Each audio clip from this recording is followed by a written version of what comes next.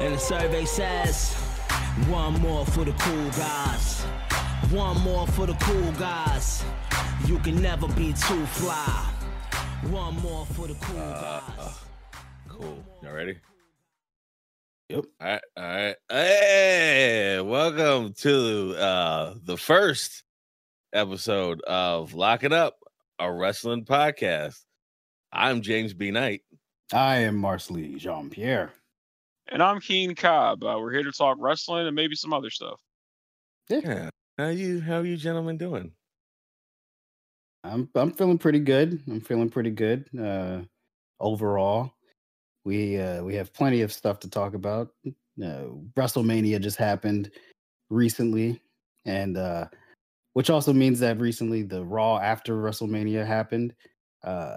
It was the worst one ever, but we'll get into that. And but yeah, in terms of wrestling, there's plenty of stuff that we could chat about. But outside of wrestling, I'm doing pretty good. It's still a pandemic, but I'm vaccinated.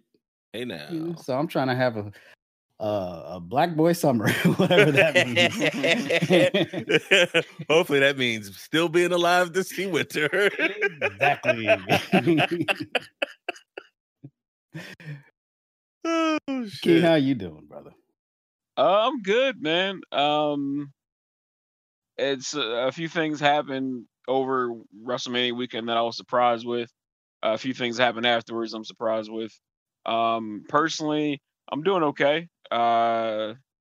Still hate my job, but that's every single day. Yeah, I'm all right, James. You know what? I'm doing all right. It's been 2 months flying solo without my roommate here, and that comes to an end this week. And I'm just gonna enjoy the little time that I have left to myself. Other than that, man, I'm doing all right. You could podcast as loud as you want right now. All right, without the seething glare. No, but I'm all right. I mean, WrestleMania was WrestleMania. You know, I had a good time. I'm not gonna be elitist and say that I didn't have a good time. I had a great time. Yeah, WrestleMania I thought was good overall. I thought it was a good show. I enjoyed myself. Night one was head and shoulders better, head and shoulders above the night two, in my opinion. Night two was weird. It started off really weird. Yes. And I still don't understand what happened with The Fiend and Alexa Bliss and Randy Orton. It was, that didn't make any sense. Then that goes back to what I was saying as far as like they taught us they taught us stories in wrestling. And so the problem with I'm glad we're doing this because we're getting into this shit. The problem with that match is because the entire feud was shit. Because it all started from Randy. I don't know if he purposely joined or got tricked into joining. I can't remember now.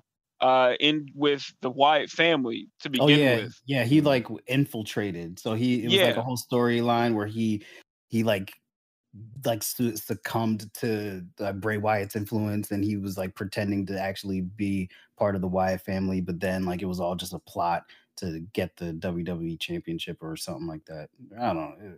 Yeah. And so here, and the thing that as all of us are, we're not only do we talk about wrestling, we're actually pretty good writers and comedians, but we're also storytellers. So in a good story, if there's two pivotal protagonists, antagonists, there's two different sides of a coin. So in wrestling, for people who are listening to this and don't know it, wrestling, there's faces and heels, good guys, bad guys. There's an issue when you have two good guys, you can make something work. But there's two bad guys, or if you're not sure who's who, you don't know who the hell you're supposed to root for, because initially Wyatt is a heel, a bad guy. So is Randy. Yeah, he's a demon. There's only but so much you could do. I guess being a monster that just like it lives in hell and like pulls people down through the ring and does a bunch of like scary, like weird. I don't want to call it spiritual shit, but like whatever the fuck it's like supernatural shit. There you go. Perfect. Wait, good save. So like this, like I said, he got into the Wyatt family, infiltrated, but the feud really sparked when Randy lit, was it a house or a barn or something on fire? Wasn't his playhouse or some shit? No, I'm jumping. No, this is when he was still regular Wyatt. This was the Wyatt family. Yeah. It was just like a tool shed, I think. Yeah. So they kept all the Dickies jumpsuits. Yeah. And Sister Abigail, which is another. Yeah. So fucking Randy, I think was supposed to be the face in this situation, committed arson. When last I checked, good guys don't commit arson. Mm-hmm. And on camera. And then fast forward a little bit, Bray goes away after losing the WWE Championship. Mind you, he was the champion at the time, he's a darling of wrestling fans because he's solid. He's really, really good. Very talented. But in WWE's mind, he's a heel. So he's a bad guy, but his shit got lit on fire, and we're not supposed to bad for like it's. Yeah, like what was the end goal here? Like we're supposed to be like, yeah, burn this shit. Like, nah, man, like, right? He burned his shit down, man. He's got I'm rooting for him, right? And I don't think that monsters and cult leaders typically have insurance, so I don't know. He probably didn't have anywhere to live for a while when that happened. For a while, then he went away. And apparently he went. I don't want to say crazy. He went away and discovered that he has like a multiple personality situation going on, or we got a peek into his mind. That's another thing. The production that they had for when he first came back, it was what the hell is his little world called? What the hell is this world called? Like now you're talking about, or are you talking about? Yeah, now. It's like the Playhouse stuff you talking about. Yeah. So like when the Playhouse came out, that was dope. It was like real trippy because like you didn't really know what was going on. He was Mr. Rogers, but then you saw like the Fiend kind of peeking around. He was like kind of like hinting you towards it. It was kind of like Pee Wee Herman too. Yeah, got a very Pee Wee's Playhouse vibes. And then they did what they always do. They fucking oversaturated it to the point where it's like, all right, now anybody can just walk in to that world. And remember when, what was it? Postmaster Pierce, he just walked in there like it was nothing just to deliver a message. So like that, I'm sorry for going all on, but all of that was built up to this match at WrestleMania, which he lost with one RKO. Yeah, he's supposed to be this like undefeatable monster that's like that nobody can figure out how to beat, and he has supernatural powers, and no matter how much like initially when he came out as the Fiend and like attacked Finn Balor, he seemed as though like he wasn't selling anybody's hits, like anybody's moves. He was just eating everything up, and it seemed like, oh, it's gonna take somebody going above and beyond to destroy or to take this dude down. But then like we jump to WrestleMania 37 and all we see Alexa Bliss standing on top of a big Jack in the Box, like giving them the little Andre 3000 fingers, and then and with like black oil coming down her face, and he gets distracted and gets an RKO and loses. And then the lights go out, and then lights come back on, and everybody just showers the arena with booze because the shit was trash. It was garbage. It wasn't even a dope RKO. Like, if you get an RKO somebody at WrestleMania, you have to be able to top the Seth Rollins pop-up joint. Oh my gosh. You got to be able to top that. You got to you should have had him climb on the box and die, or to get pushed off or fall into the RKO or something. Like, it just can't be the regular old surprise, I'm behind you RKO. Like, that's no one's getting beat by that in 2021. The only person getting beat with that kind of RKO was your friend walking down the hallway back in the day. Yeah, Because in it high was like, school. yeah, that's when people were doing arcade was like crazy, like gangbusters they were. Was that the low? That had to be like the low light of WrestleMania, though. I mean, aside It from had to be. Hulk Hogan being there, but Yeah, I would say so. I would say so because, in terms of the matches, I think that was easily the worst that they had, and it seemed like they tried to put a lot into like the lights and props, but it was just the most underwhelming experience, and I thought that we were doomed for the entire second night. But I mean, it did pick up eventually. But like before, because I do want to talk about the rest of the second night and night one a little bit For sure. But I wanna just it's a little detour to the Hall of Fame because that kind of started off everything. And you're like, James, why are you talking about the Hall of Fame? Wasn't no black people in the Hall of Fame this year. Right. You're right, but Titus O'Neil was kind of inducted, I think. He got a Warrior Award. So one of those. He's kind of in there. Yeah, I It's mean, like- yeah, he got recognized for being a good person. Yeah, and kudos to him. Like, didn't quite figure it out in the ring, but he seems like a good guy. He seems like a really nice guy. Yeah, I never hated Titus. I think he has a lot of value, or he had a lot of value when he was in the ring. Like he could do some comedic stuff. He's a big goofy dude. here's the thing with Titus that like, and with anybody like this, now this might be nitpicky, but like, whenever your gear is just trunks and boots, no pads, not even any like walking to the ring gear. Like, even when he was in Primetime Players, he barely wore the shirt. The only way I knew the team name was because of Darren Young and the graphic Primetime Players. Any other time, my man is out there barking, doing the was it is it Alpha The Sigma? The Omega Alpha, yeah, yeah, the Qs, yeah. Which, if I remember right, my dad might have been that, so I'm not sure if I should be embarrassed or not. But that's all you saw. You just saw bare chest, trunks, no pads, and I just don't trust you. You don't care about your knees enough to wear padding. Like, nah, bro. Yeah, at least Stone Cold had a vest. Yeah. Thank you. Like, something. I don't know if you've ever watched wrestling with girls in the room, but the first thing that they'll notice when Titus comes out is they're like, "Damn, he got ass." Why he wearing them trunks? Look like he got a diaper on. I have watched wrestling with women, but here's the thing. Titus wasn't on, so I probably would have heard that, but yeah.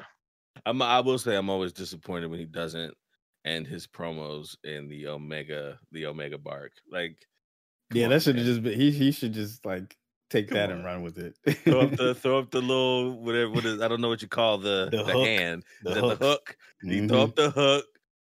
Keep it PG. We don't need you to do the tongue thing that we all know that they do. Like, don't do that. Start humping the floor. Don't do that. You don't gotta do all that. You don't gotta do all that. This is a PG show. But I will say that there were some black honorable mentions. I don't know if legacy people get like inducted, but they were mentioned. There was two that I wanted that just mentioned. I mean, I don't know shit about them, but one was apparently the first African American women's wrestler, according to Wikipedia, which debuted at age 16, Ethel Hairston. Right? She was billed as the biggest attraction to hit girl wrestling since wrestling began. That was her Brock Lesnar line. That was her next big thing line, I guess. What year was this? This was 1942. This was 1952. So damn, not close. Not very off. But this is the most old timey thing. Like the first sentence in her Wikipedia says Johnson. Her last name was Johnson, but started training after her sister Babs Wingo. Like Babs Wingo is like the most 19. You might as well hop in the Spruce Moose with that motherfucker. Ah, hey, Babs. Hey, Babs, you want to? Of course, Babs is digging the gangster. Good lord. But yeah, like she was apparently like the first, and damn, like I would have never known until like the Hall of Fame. Shit, I would have never known if you ain't just bring it up now. And I heard it. I was just like, I wasn't really paying attention to the vignettes, but I heard that like first black woman. I was like, who is this now? And apparently there was another one, Brickhouse Brown. Oh, that's a name. That's I like that. Brickhouse Brown, baby. He was the top heel in several Southern promotions in the 1980s and 1990s. Big shocker. Right. I don't know what Brickhouse. You look like Brown you can wrestle. Like. You should search it because it's a very satisfying. You're like, oh yeah, that's Brickhouse Brown. Yeah, I have a picture in my mind, and I'm pretty sure, like I'm very confident that he looks at least similar to it. Do you want to guess? And I tell you if you're ready. Do you want to look? I'll guess. All right, so let's start with the hair. Oh, okay. A Brickhouse Brown. Wait, what Short year? fro. This is 80, 82. Yeah, I'm thinking early 80s. I'm thinking an unkept fro. Short fro. Okay. You're not wrong, but the picture that I have here, he's got the slickest of Jerry curls. Oh, damn it. Okay. But there are pictures of him with an afro. Like I'm guessing that may have been, post Jerry curl when things started going wrong up there, and he was like, I gotta fix this shit. Can I guess that he's like his chest is very wide and barreled, but there's no muscle definition. Oh, I'm thinking that in my mind, I'm thinking he's a big, beefy brother.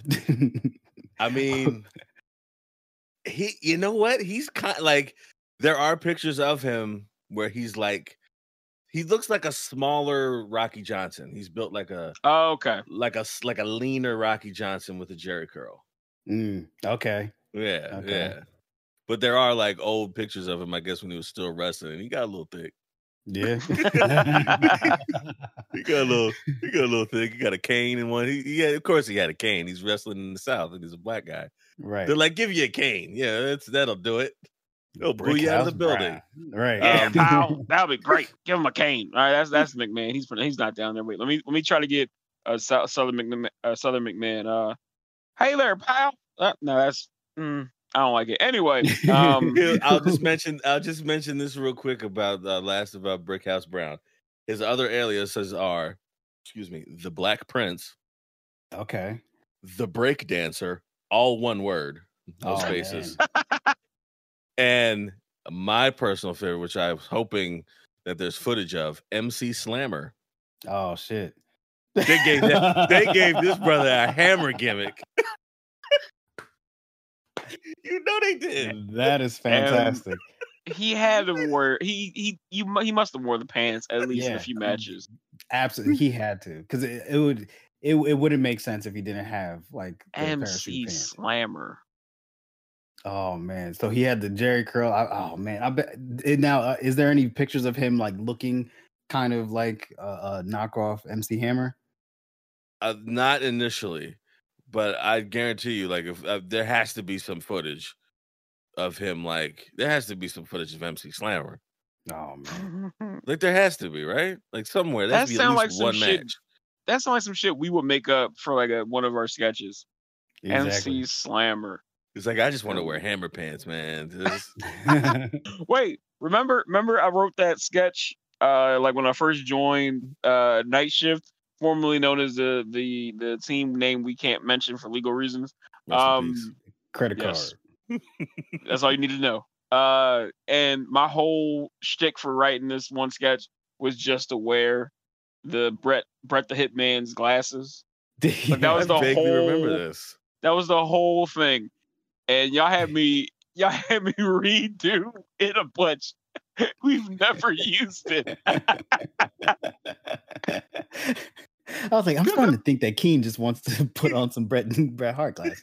No, I told y'all, my God, I was like, if we do the sketch, and I'm the main character in the sketch, I'm willing to buy the necessary glass. Everybody's like, no, we can just use a regular pair of nothing. I'm like, it has to be with the right glasses and the right leather jacket. Okay, the right glasses. The pink glasses that are styrofoam on the outside, and not really glasses on the other side. Right. You goddamn right. Just pink plastic. An honorable mention, and I might catch some flack for this, and I'm okay. I'll die on this hill. British Bulldog, because he was the only white man to get a pass from wearing braids. We never checked him. No, I mean, it's like, look, Davey Boy went and he went on vacation to the Bahamas, and he came back and he was like, you know what, I'm feeling this look. Yeah, he had the braids, the little beads in. He had the little beads in. Couldn't tell him shit. He was a bad bitch. He sure enough got off the fucking the cruise ship in Jamaica. He got off at Ocho Rios, and then and then they had the girls right on the beach ready to braid hair. It was like, sure, when in Rome. When in Rome. When in Rome, mate. Gov, when in Rome, you get your hair plaited or braided, whatever. Oh, man, shout out to David Boy Smith. His braids was always a little nappy, too. I don't know. It's not really nappy because it's not the same grade of hair, but they were never really done. Like, they were just always... They're always loose and all over the place, bro. You ain't have and you're wrestling and sweating. So, yeah, exactly. You ain't have the texture for that. Right. Then no one that was employed in the hair department at the time really knew what to do. Yeah, we let British people get away with a lot of shit. Good Lord, man. So much. Like taking jobs from American black actors. Anyway. Don't get me started with that. I like those every guys. time you watch a movie and you're like, oh man, that dude's great, and you see an interview, you're like, wait, what? That's another one. God damn it, another one. Dang, man, I thought Franklin was really from Compton, man. Right? Yeah, Idris Elba, when I watched The Wire, I could have sworn he was from New York, but then like when I saw an interview with him and I saw that he had an accent, I couldn't unhear. So like there was a couple scenes, and I think it was the final scene where Stringer Bell got killed. Or like it might have been that season, maybe a couple episodes before, but like I noticed that whenever he would get angry, the British accent would come in. You know what I mean? He would like do his little New York accent, even though he was supposed to be from Baltimore. He would like, yo, what's up, son? Yeah, we gotta pick up this package. And then, but if he would get into like an argument with somebody and where he would get angry, like, you're getting on my nerves, son. You're blowing my shit, bro. I'm like, hold on a second. I'm not worried about Omar. We got bigger things to worry about. You know what I'm saying? Oh my gosh. I'll put you back on that fucking corner.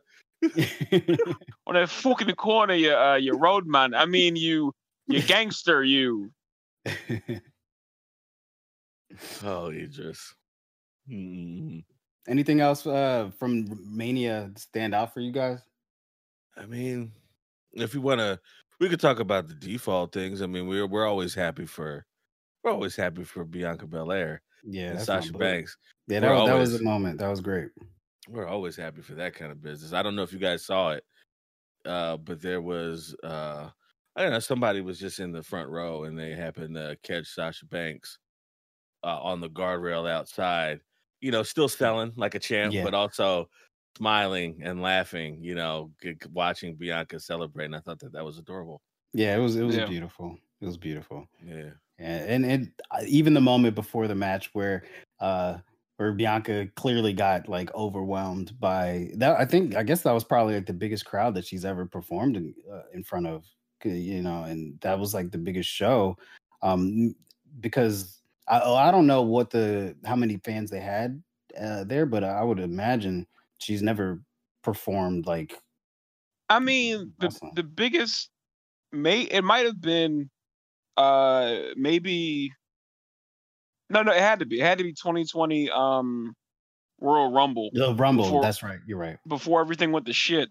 That probably was like the biggest crowd she performed in front of, but at the same time, that was a group setting. That was she had spots, but there was a huge thing. That wasn't closing the show, being one of the last two people. And I think I'm not sure if this happened or not, but I kind of think in a weird way, not weird way, but Sasha kind of like calmed her down a little bit because she was about to start like crying. Like you really see in her face, and Sasha kind of like she took everything in and kind of like locked eyes, like, look, we're here. Yeah, let's like game time. We gotta fight. Like we don't want to get all emo now and sisterly love. Like let's fucking whoop ass real quick. Right. And they did, motherfucker. They whooped ass. That was a great match, and I dug all of the spots, like the whip, the hair whip. Gosh. That shit was brutal. That might have been the loudest whip I've heard. For hours, I thought they upped the they fucked with like the sound, and then I've seen something on either Instagram or Twitter, and somebody like that was there live. He's like, I'm telling you, that sound you heard at home. It was even louder in the arena. They like show like their phone, and the crack when that hair hit Sasha's stomach. Oof. And I don't know if any of y'all have ever been whipped with a hair weave, but that shit hurt. That shit hurt. It's not fun. You've been hit with a hair weave, man. I have a lot of female friends, and when I was in high school, I used to because I got long hair myself, as all of us do, locking up. You know, I hope you guys caught that, but I would like play around and just like try to hit one of my friends with my hair. And she had a weave-in, or she had extensions, excuse me. And they pretty much felt like plastic, and this shit hurt like hell. God damn. And you saw it too. Like she still had the scar. She still has the scar now. Like it's crazy. SmackDown. Yeah, she was like kind of hiding it a little bit, but then she like moved her arm, and I was like, oh. It's still there. That's a brand. Yeah, she might live with that. It might just be there forever now. That's some gangster shit. It really is. Just Bianca was here. Yeah. And you know Sasha's a G. She knows she told her to like go ahead, lay it in. Yeah. Basically. Fucking do it, man. Yeah, Sasha Banks, I think, is one of the best sellers just in the company, in the business, because she's fallen on her head and on her back and just like bent her backwards so many times and looked like she was very that one injured. time. Well, I think it was the inaugural women's championship triple threat. It was her, Sasha. It was Sasha, Charlotte, and I think Becky at WrestleMania 30. Shit, which one was it? 34, 35, whichever one that was in Dallas. Mm-hmm. And she did a dive to the outside. And when I tell you, Charlotte Flair saved this woman's life, because like the way she was going to land and the fact that Charlotte was able to get there when she did, like it looked like she didn't get all of it, but at the same time, like she just throws her body all over the place, bro. And kudos to. And this is I didn't plan on bringing this up, but like I kind of want to talk about it now. So over the week, the WrestleMania week, you had crap, now I'm blanking on names. You had Bianca win SmackDown Championship. Mm-hmm. You had Rhea Ripley win Raw, and then you had that back. You had Raquel Gonzalez win NXT. Women's Championship, and like the next NXT episode, all three of them were there holding up their belts, and I was like, "This is dope." How like all three of them kind of start together and everything. Yeah. And they made me think of the Four Horsewomen. Yeah. And is it too early I don't think it is, but is it too early to consider all 4 of them on GOAT level? I think so. I don't think so. I don't think that it's All if we're talking all about 4 of them for different reasons, for different but all reasons. 4 of them, if you put everything they've done, all 4 of them As collectively a into like collective, one yeah. wrestler, that's like damn near Mount Rushmore of wrestling type shit. Because like you got Becky is like when she comes back, if she comes back, the face of SmackDown probably, or the face of the company. Yeah. Charlotte got all the titles. Bailey and Sasha got all the respect as far as like their work rates. So it's like they're already on GOAT level. Like it's crazy how like it's been about what 5-6 years, but yeah, I think they're already 4 of the best women's wrestlers ever. And hopefully people that will eventually listen to this will disagree with me and give me good people to like consider. But right now, from what I've watched, and I even take this back, even better. Like I think they're better. They're up there in a few more years will be like overall GOATs, not just of like women's wrestling, but like of wrestling period. Because like what they've done so far is ridiculous. And I've thought about that too. Like even I don't know if it's just recency bias or whatever. I don't think it is, but like if you just take into consideration what those 4 have done up until this point, it's already way more than like Trish and Lita did. Yeah. And like, the thing is, like, it's respectfully, yeah, because like Trish and Lita, they made something out of themselves during a period of time where women weren't getting any respect anyway. So like for them to be able to emerge and still kind of like become what they were was incredible. But like now that women wrestlers are given the opportunity, we can actually see like what kind of athleticism and what kind of like work in the ring and work outside of the ring that they can really do. That's not like related to a damn bra and panties match. You know what I'm saying? And if you take like Sasha and Charlotte alone, they were like first ever Hell in a Cell, women's Hell in a Cell, first ever this, first ever that. So like they had a crazy run when they were going back and forth, switching the title every fucking week on Raw.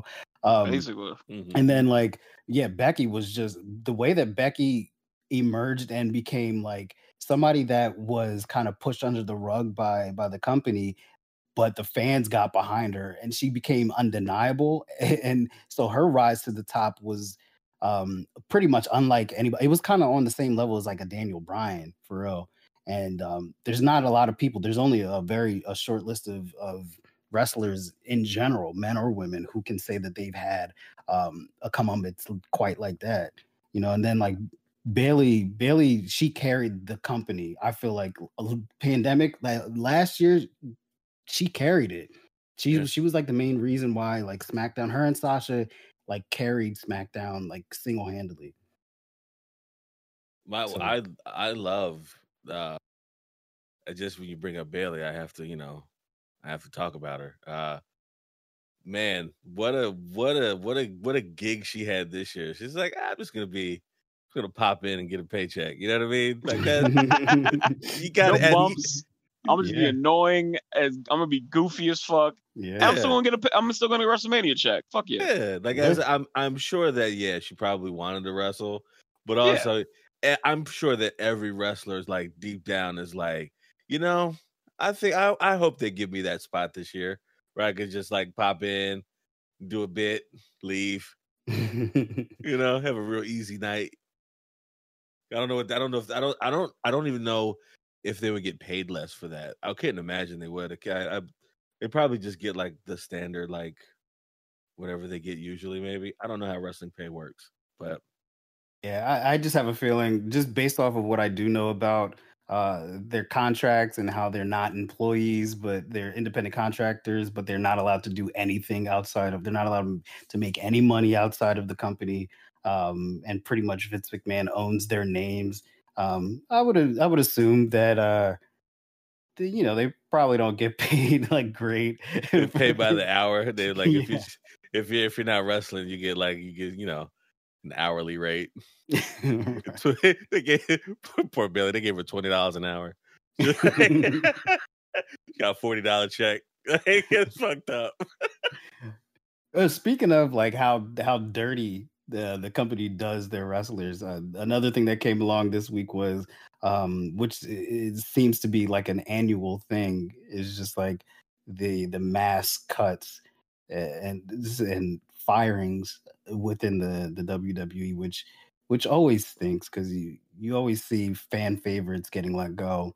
And it's people that us as fans always want to see more of, and we want to see them put in a position where their talents are actually highlighted. But for some reason or another, the old man just doesn't see something in them, and he's clearly out of touch to not be able to see the magic in some of the people that he let go. But you know, I'm gonna say one phrase and one phrase only.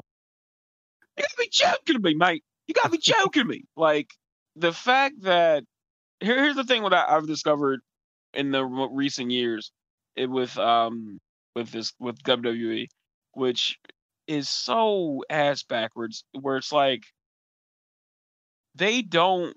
For example, with Becky. Becky was supposed to be an afterthought, kind of like a mid Carter kind of thing, like here and there she'll pop up here and there. And then they had the bright idea of turning Charlotte face, which never worked. She's a natural. Here's the thing: I don't know her personally, but the real her, the Ashley Flair with the H, that she's probably a wonderful, lovely individual, human being. But Charlotte Flair is a heel. Point blank. They tried face shit with her before. It usually doesn't work. But they had the idea of turning Becky heel. And I remember when she tried to deliver that heel promo after she turned, the crowd was basically saying, like, we don't believe you. We still love you. Fuck that. She was like, this is all your fault. And then she's like, I can't stand you. And they're like, yeah. Everyone's like, Becky. And meanwhile, Charlotte comes out and she's like, I love every single one of you. I wouldn't have made it here without you. And we're like, boo. Get her up out of here. Basically. Hit her with a chair. Get your privilege out of here, man. And it's just like, so yeah, it's just like with the company, if they paint you as a certain way, they want you that way. But if you have to like literally break the fucking mold, like you said with Daniel, with Becky, to force their hand. Kofi to force their hand. If not, they're like, oh well, it doesn't really work. Yeah, because you have one person who thinks he knows what everyone else wants to see, and we'll be like, no, we want to see this. Nah, no, you don't, pal. No, you want to see this. No, we don't. Yeah, you do. No, wait till I show you. See, don't you want it? I don't. You like it. Yeah, you like it. Don't lie. You like it. We don't.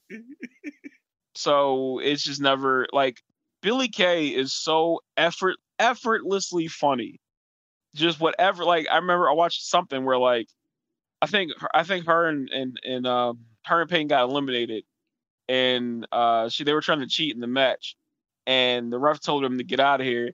And the way she swung her arms out of being angry and like this like fly kick she did, it's just so goofy and so like They literally they were sitting on the next Santino and they just let it go. Yeah. She's like, just so funny. Funny, so talented. There was in that backstage segment that King was talking about with the you gotta be joking me. That but right before she said that, she asked I think it was Kathy Kelly that was interviewing him backstage. She was like, oh, did you go to journalism for that?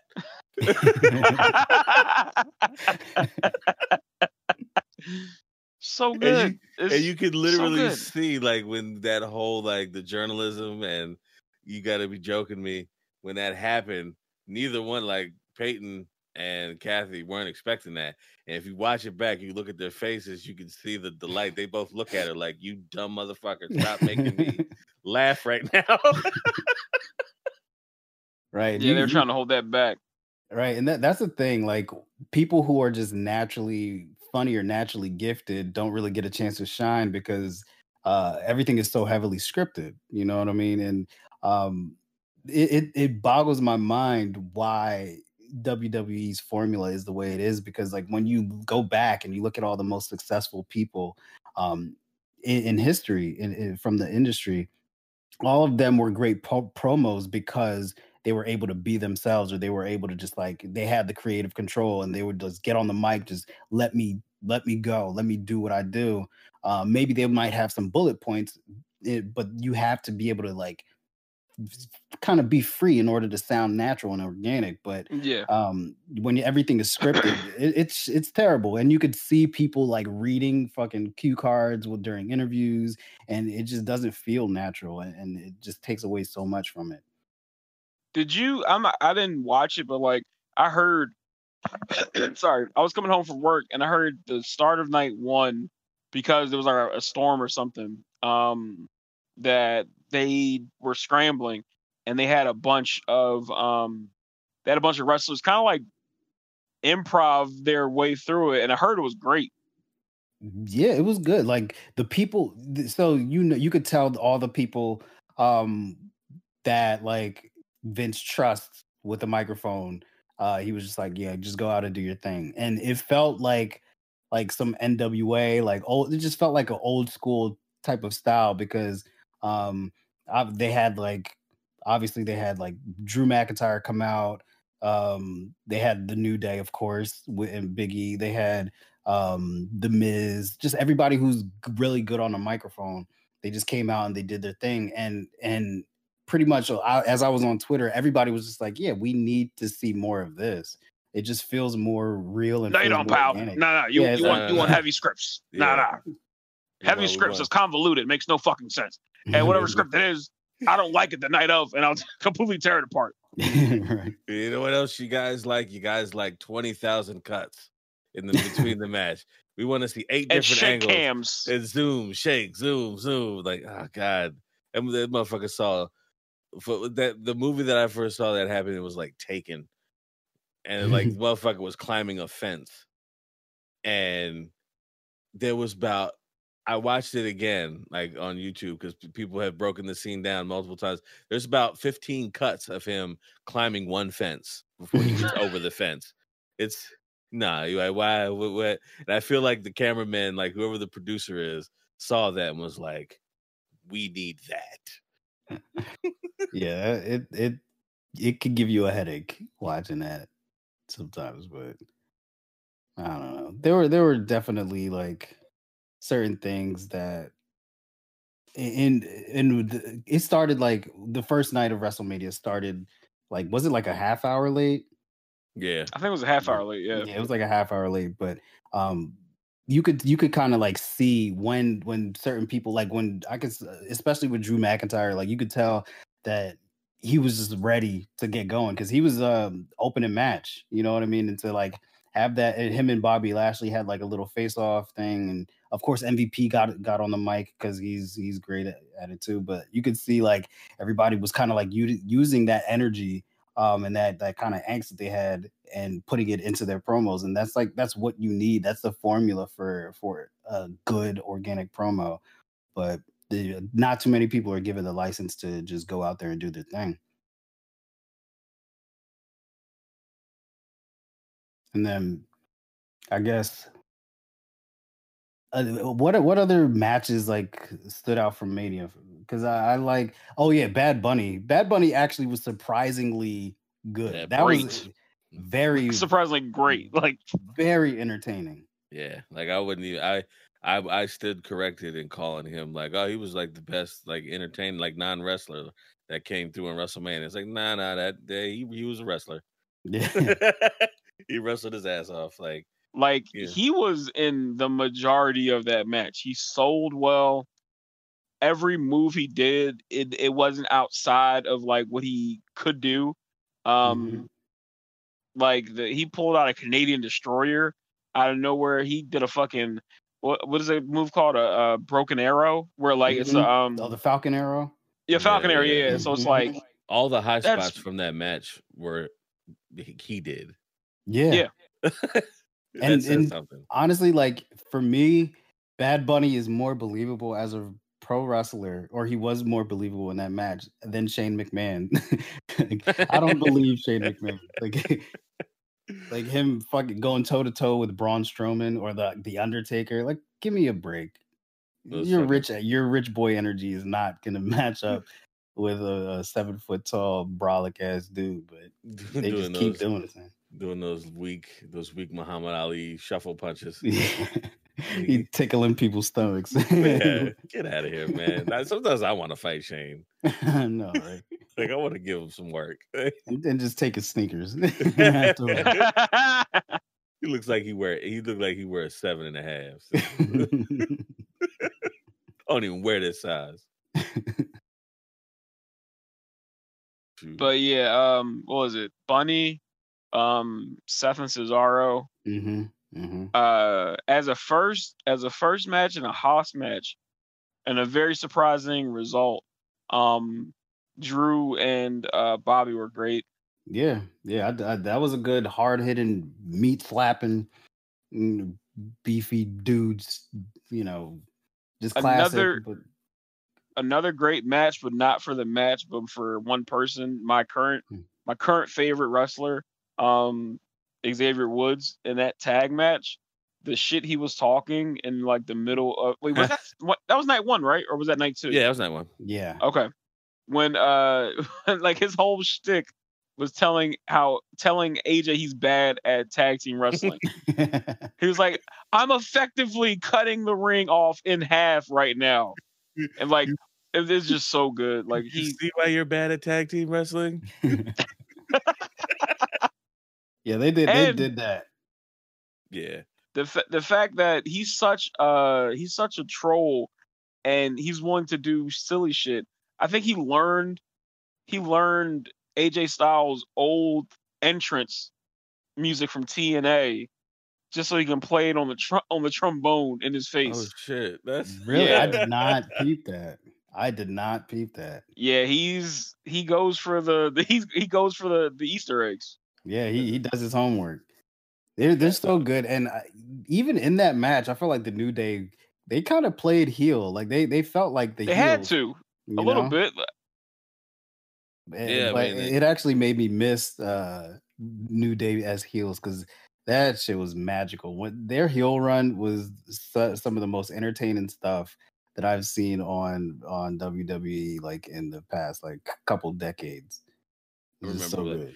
I think we all had that conversation with each other when they first debuted or were about to debut, and they were doing those little preacher vignettes, and we were like, "What is this?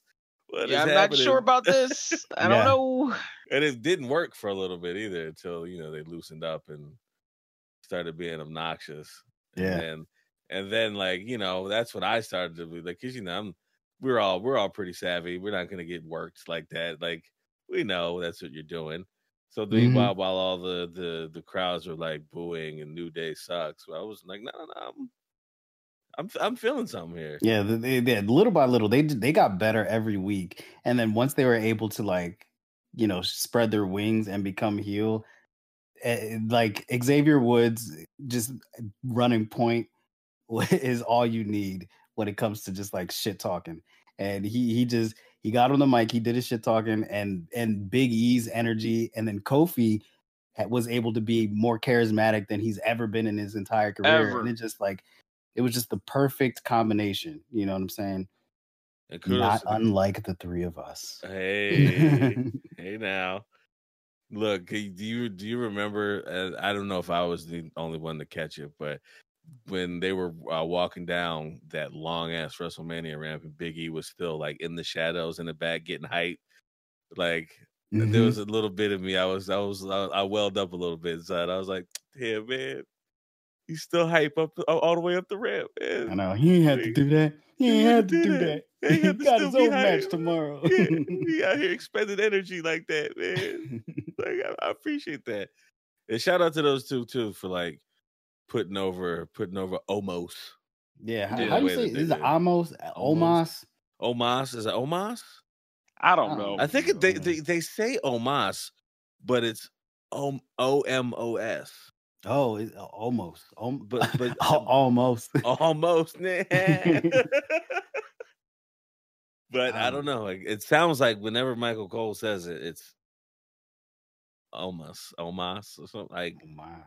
So I don't know. I have no fucking. Yeah, I but don't know. they're turning him into a big monster dude. Somebody can get Braun Strowman off my goddamn screen. Jesus. Oh, and shout out to them trying to turn him into a face, turning him some. This is for everybody's been just called stupid. I'm like, yeah, I get called stupid all the time, and usually it's from old black people, so that's usually a compliment. So you're not fighting for me, Pally. Say that much. No. Yeah, they had a 7-foot brolic ass old former power lifter going against this like regular ass rich boy talking about, yeah, this one's for everyone who's ever been bullied. Like, just punch him in the fucking face and keep it moving. Like, what are you talking about? I don't know what week of wrestling this was, but I was watching it right here, and Braun was doing that thing where he runs around the ring, gets momentum to just run into somebody. And I don't know if this was the first time, because sometimes like I just have it on mute in the background, so I don't hear it. But I had the volume up, and they played a train noise. Yeah. And I was like, I laughed for about like a minute and a half. Like, what? I think they started that and then immediately stopped because I didn't see that. I heard it, and because the only way I'll know about it is because they were like, I guess they took that sound effect away, and I'm like, what sound effect? I never heard it, so thank God. I guess it was one and done. Yeah, I didn't peep it either, but I think one of the dudes on Wrestle Talk mentioned it, and I wasn't aware of it myself. But like, just imagine like you running around the ring, and all of a sudden somebody presses a button back and hits that first part of the Diesel intro, like, it's like, get the fuck out of here. We supposed to believe his body made that noise? Ridiculous. We're fucking ridiculous. Yeah, I think like that was like that's night one, right? Well, Cesaro and Seth Rollins gives Cesaro that was great. Yeah, that was great. And then finally he got his props. That was his first ever singles match at WrestleMania, and they gave him a good victory. Seth, him and Seth go back way back to the indie days, and just kind of seeing them being able. Yeah, Tyler Black, and what was Cesaro's old name? Claudio Castagnoli. Claudio. That's a mouthful. I'll tell you that. That's a name, baby. That's a name. But yeah, Cesaro could never do any wrong to me because he brought me back into wrestling after not watching for like 6-7 years. So he can do no wrong in my eyes. I remember the first time I saw Cesaro, like, because like they were saying how like I remember I was watching with somebody and he was like, yeah, that's Cesaro. He's like one of the first guys that like. Because when we were growing up, most wrestlers were former athletes of other sports. They used to play football. They used to like wrestle collegiately or what's the other amateur wrestler, whatever. And they were like, no, and they were like, yeah, Cesaro trained to be a pro wrestler since he was a kid. So like, oh wow, that's why like they were like every workout he does is for pro wrestling. It's not like. So like his body, he's literally built like a perfect. Like there are people always saying if you like old school, not old school, but like some wrestling fans say like if you were to build a wrestler, it would look like Randy Orton. I think it would look like Cesaro if you literally take all the things that he has and all the things that he does. And I think Cesaro, I don't know if you guys watched it, but he might be the winner. Well, not the winner, but one of the winners of like the WrestleMania post week. Because I think he might have a title shot soon against the tribal chief. Because like Roman won, which of course he had to win. He's like the top guy. Yeah, and that was a great match too. That triple threat match was it was so good, but it was a long match. So Baby Boy was falling asleep. I'm not even sure if I even seen the finish. I'll be honest with you. I think it was. But yeah, after that, and he got on. He came to SmackDown because the Raw after WrestleMania was trash. So I was hoping the SmackDown after WrestleMania would be good. So he came out talking his shit. He's like, "Who's willing to step up?" Da da da blah blah blah. And then when Cesaro's music hit, the kid in me was like, "Oh shit!" He got in the ring. They were face to face. Cesaro does the perfect, like, whenever faces respectfully challenge a heel champion, look him in the eyes, and then look at their title, and look him back in the eyes, like, "Yeah, dog, I want that. Like, that's about to be mine." And then that tribal chief bastard decides to just don't even acknowledge him. Just walks out the ring. He just walked out the ring. That was good stuff. I liked it a lot. I was like, ooh, yeah, sassy. The piece of shit in me was like, yes. Yeah. Don't even look at him. He's not, just walk out. Not even worth your time. Don't even look at him.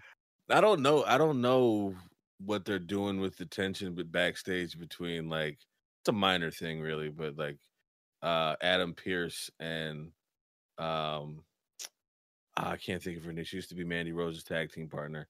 Sonya Deville. Sonya Deville. Yeah. Like, he asked him, like, if he's like, "Hey, I want a match with Cesaro," said, "Hey, I want a match with Roman Reigns." And then he was like, "Yeah, that's a real good idea." And Sonya cut him off. It was like, "Well, yeah, I'll check in with the champ and see if he feels like it." And he looked at her like, "Who the fuck?" And so, like, I don't know who's in charge. I don't know if they got, like, I don't know what that tension is there, but I noticed it and I liked it. Yeah. I'm guessing that you got to have two authority figures so that they can oppose each other, and one can kind of play the heel side and one can play the face side, and whatever. But yeah, it's alright. Yeah, I liked it. I don't know. I'm a sucker for that kind of shit. Yeah, I'm curious to see what they're gonna do with that tribal chief storyline, like, because the way that it seemed when Roman first kind of like started, when he first cut that promo talking about, he's the head of the table and he's the tribal chief, and his family and all that stuff. It made it seem like they were gonna have a big ass faction and they're just gonna run through the entire WWE, but like it's still just him and his cousin, and it. I don't know where Jimmy Uso is at. Jimmy Uso is just chilling at home. He's just chilling at. He's chilling at home watching Naomi do TikToks. Exactly. He probably the one filming him. He's holding her phone. On point. Hell yeah. He's playing. He's halfway playing Tekken and halfway like mounting her ring light so she can do that fucking shoulder dance, like. They're killing it too. I watched Naomi's TikTok dance. Yeah, really. Which is fire. I ain't gonna lie. For real. She's a dancer. She came from dancing and WWE. So yeah. And what other black shit happened at WrestleMania? Cruz and Big E. Yeah. Cruz and Big E. Any thoughts on that? Just the accent thing, man. Can I just say, like, I didn't want to say anything about the accent until I heard a friend of the show, Satoyo. Yeah. Just until I heard him, like, he said something on Twitter about that being a bullshit accent, and I was like, "Oh, okay." I didn't want to be the one to say that shit because I don't know if it is. Right. But he was like, "No, that's just bullshit." And I'm like, all right, good. Fuck that shit. All right. Yeah, it's weird. Like, it's one thing if you have a character, like a Razor Ramon, he debuts and he has this little accent, or you have even when Kofi Kingston, as terrible as that was, he debuts with an accent, and this is like what we know from him, Lana. But like, if you have somebody who's established as a regular ass dude, and then you decide, like, I don't know how many years he's been in WWE, but you decide after a bunch of years, 6 like 6 years, and you're just like, all right, let's give him an African accent. Let's give him a Nigerian accent. And it's not even a great accent. Like, Apparently, come on, man. Because Satoyo is Nigerian. Right. And I was like, well, just let me hear what he has to say about it first. Because to dumb American ears, it might be. I don't know. But, Right. but it's like, nah, man, that's horseshit. And like the first time I heard it too, I was kind of like, he's doing the stand up voice, like when stand-ups do Africans, like. Right, that sounds like when I be doing that shit in improv scenes. I just have a very general African accent that I just apply to everything, and that's the type of shit that he was doing. It ain't no Nigerian. It has no geographical allegiance. It's just a general ass African accent, and I need to pull out every once in a while. That shit is whack. But that was a good match, though. They had themselves a good match. But the stipulation, the African or the Nigerian drum, they ain't know what the fuck it was. It's hardcore. It was just a hardcore match. Yeah, with drums. They ain't even use the drums. It was drums outside the ring, and they ain't even use the damn drums. Drums on the table, like it was an after school program. The fuck out of here, man. Talk about a white lady. Like, the fuck out of here, man. They like the only thing other than a kendo stick they used was a gong, and I was like, gong, hey. A kendo stick and a gong and a Nigerian drum fight. Yep, exactly. Yep, man, that checks out. Yep. The bitch was like, "Oh, they'll never know the difference. Who it's all foreign." Yeah, we're just making this stuff up anyway. No one's gonna notice. And poor Apollo, he's just like, I want to have a job, so right. Let me go on ahead and do this. Gonna give me a championship? I'll do whatever the hell I got to. And then go ahead, yeah. I was gonna say something real quick that like I don't know if y'all felt like this growing up, but like ever since, mind you, this is me like going back, not like at the time when it happened, because like I watched wrestling, but I didn't know what the hell was going on half the time. Because my dad watched a little bit, but going as far back as like maybe Shawn Michaels, to me, whenever someone wins the Intercontinental Championship, that's like a sign that they're like next up, that they're like on the precipice of like the main event. And even recently, maybe that's the problem. Like recently, it isn't that because like I feel like they moved away from that formula. It doesn't. The Intercontinental title doesn't mean what it used to. I feel like it doesn't have as much value. It's just a belt. The last time it was, I think, was when Seth was IC champ, and Brock was Universal, but he was never there. So by default, the IC title was the top title on Raw. And they presented it like that, and it was dope to see him. And plus, it still had the classic white strap like look, which looks way better than what it looks like now. But it's just I was gonna say, remember when Shinsuke Nakamura had it, and that's part of the joke, because motherfucker, I barely remembered when he won it. I was like, oh yeah, that's right, he is the IC champion. Like, it shouldn't be like that. I don't remember that at all, and I was watching. That's a goddamn shame. Yeah, and he had it for a while too. But that's the thing, like Vince McMahon and company just don't know what to do with certain talent. Like they didn't know what to do with Shinsuke. They could have made, and the Intercontinental Championship could be like that workers like when you referenced Seth. I was about to say Seth Meyers, Seth Rollins. When you mentioned Seth Rollins, during that run, like he was putting on like really good matches on Raw every single week, and like that, like it gave a bit of a meaning to that title. But like now, it's just like it really just doesn't have the same feel. Like the United States title is the same thing. Like those mid-card titles don't have as much of an impact. They have an opportunity with I feel like with Apollo and Big E to kind of make it mean something depending on the direction that they go. Like if Big E gets it back in like a grand fashion at SummerSlam, and then he can parlay that into maybe, winning the Rumble and then heading to WrestleMania, then I could feel like that might, if he still has the belt, like that might put the Intercontinental title back into the big leagues, so to speak. Yeah. But who's to say? They'll probably drop the ball somehow. I don't have faith. Just fantasy booking. All right. Basically. Well, I guess how long have we been running? I don't know. Close to about an hour. Close to an hour at least. Yeah. Yeah. I mean, I don't. Well, I don't know if I have anything. We can also cut this part out too. This is yeah, absolutely. We can edit this part out. I was thinking the same thing because I'm sitting there doing time checks in the middle of the podcast. It's like, yeah, man, we ain't. This ain't Joe Rogan, nigga. We ain't. I know, right? We don't gotta be one take Drake.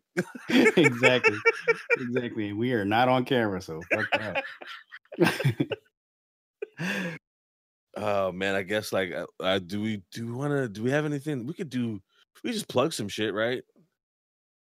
Like we could like just general random shit like that. Like you got going. Yeah, maybe our like social medias. Yeah, maybe we could just plug our social medias and then be like, all right, cool. Tune in next time.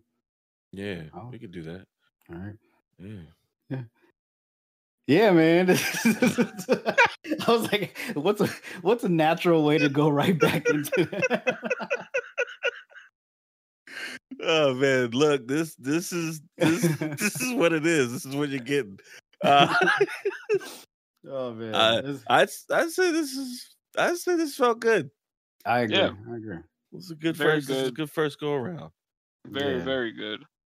Like, you guys have any plugs you want to do, or? Yeah, I think I still haven't decided yet, and it'll probably be way after the fact when you hear this. But I think I'm in a show or on a show in New York, and that's if I decide to go. Because Okay. I don't know if I feel like paying for the. I don't. Here's the thing. It might get shut down by the police. I'm not sure. Hey, that was good. Hey, because it's for 420. Take with that what you will. It's legal though. It's legal. It is, but like thanks to the pandemic, I'm not sure about occupancy spots for different things. So I don't know. So your boy may or may not be on that. Check out, yeah, stand-up show. Okay.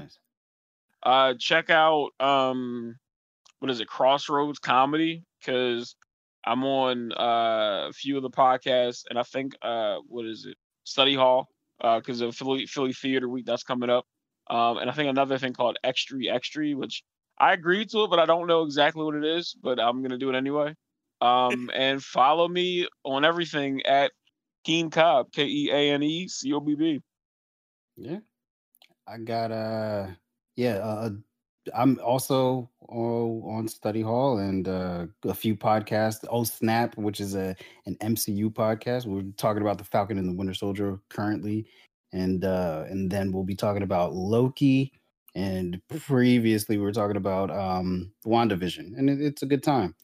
And also Not Yet Rated. I don't know when the next show is. I'm a bad student.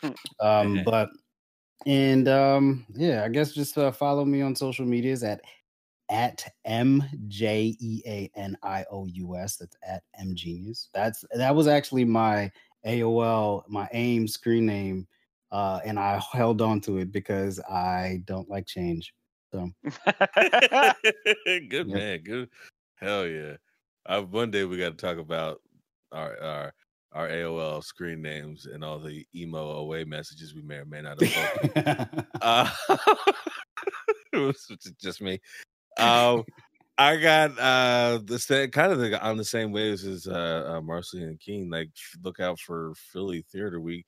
This will probably go out this week? Probably, I don't know. But Philly Theater Week is April 22nd to May 2nd, if I'm looking at this website. I'm still surprised it's still April for some reason. Right? I don't know why. It's weird. Yeah.